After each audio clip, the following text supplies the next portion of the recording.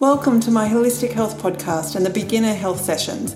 I'm your host, Susan Scollen, and let's be honest, making changes to our health can seem hard, confusing and complicated. So let's come back to basics. Each Thursday, I'll be here with simple tools you can use to transform your health. See you inside. Hey everyone, how are you going? What's been happening for you?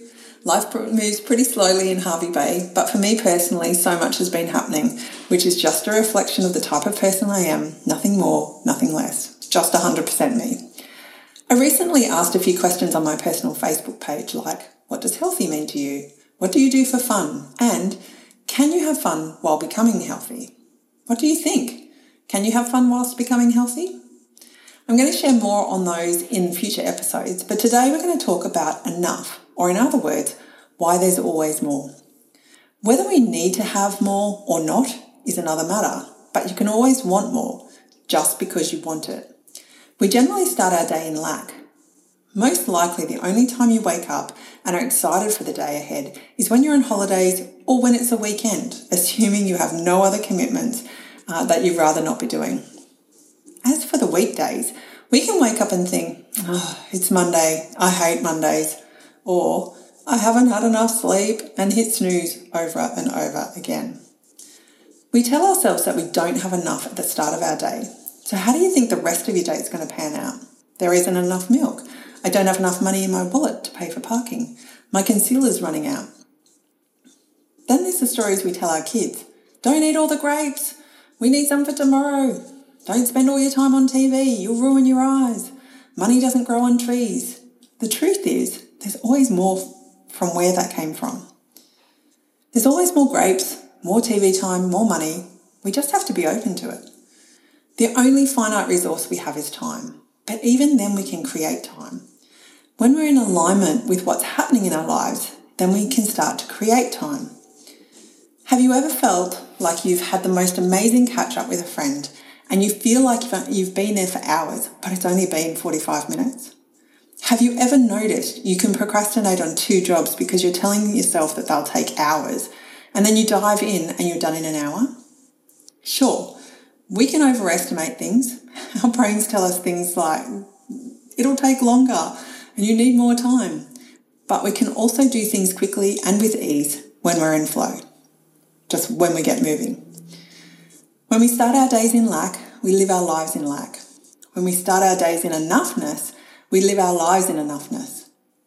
In Daring Greatly, the book by Brene Brown, she said that we think the opposite to scarcity is abundance, but it's not.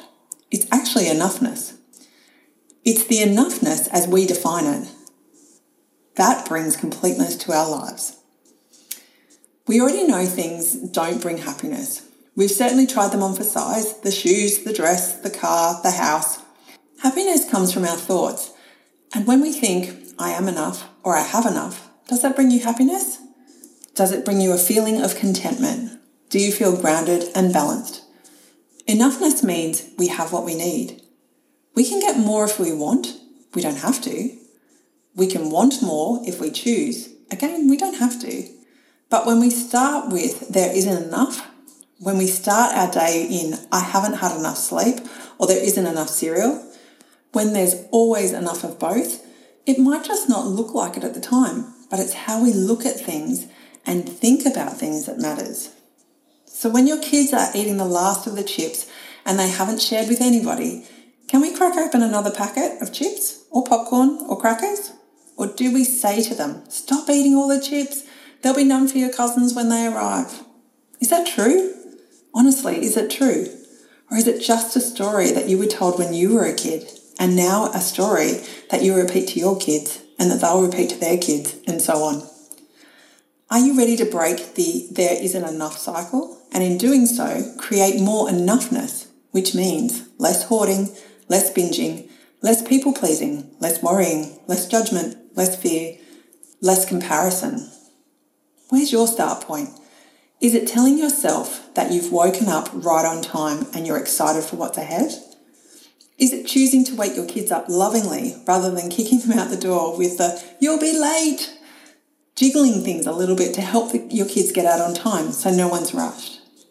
Pick an area where you feel you never have enough and start telling yourself that you do. Start showing up for yourself like you do and create enoughness exactly as you define it. Thank you for joining me today, and please hop over to either my Instagram or business Facebook page and share your key takeaways from this episode.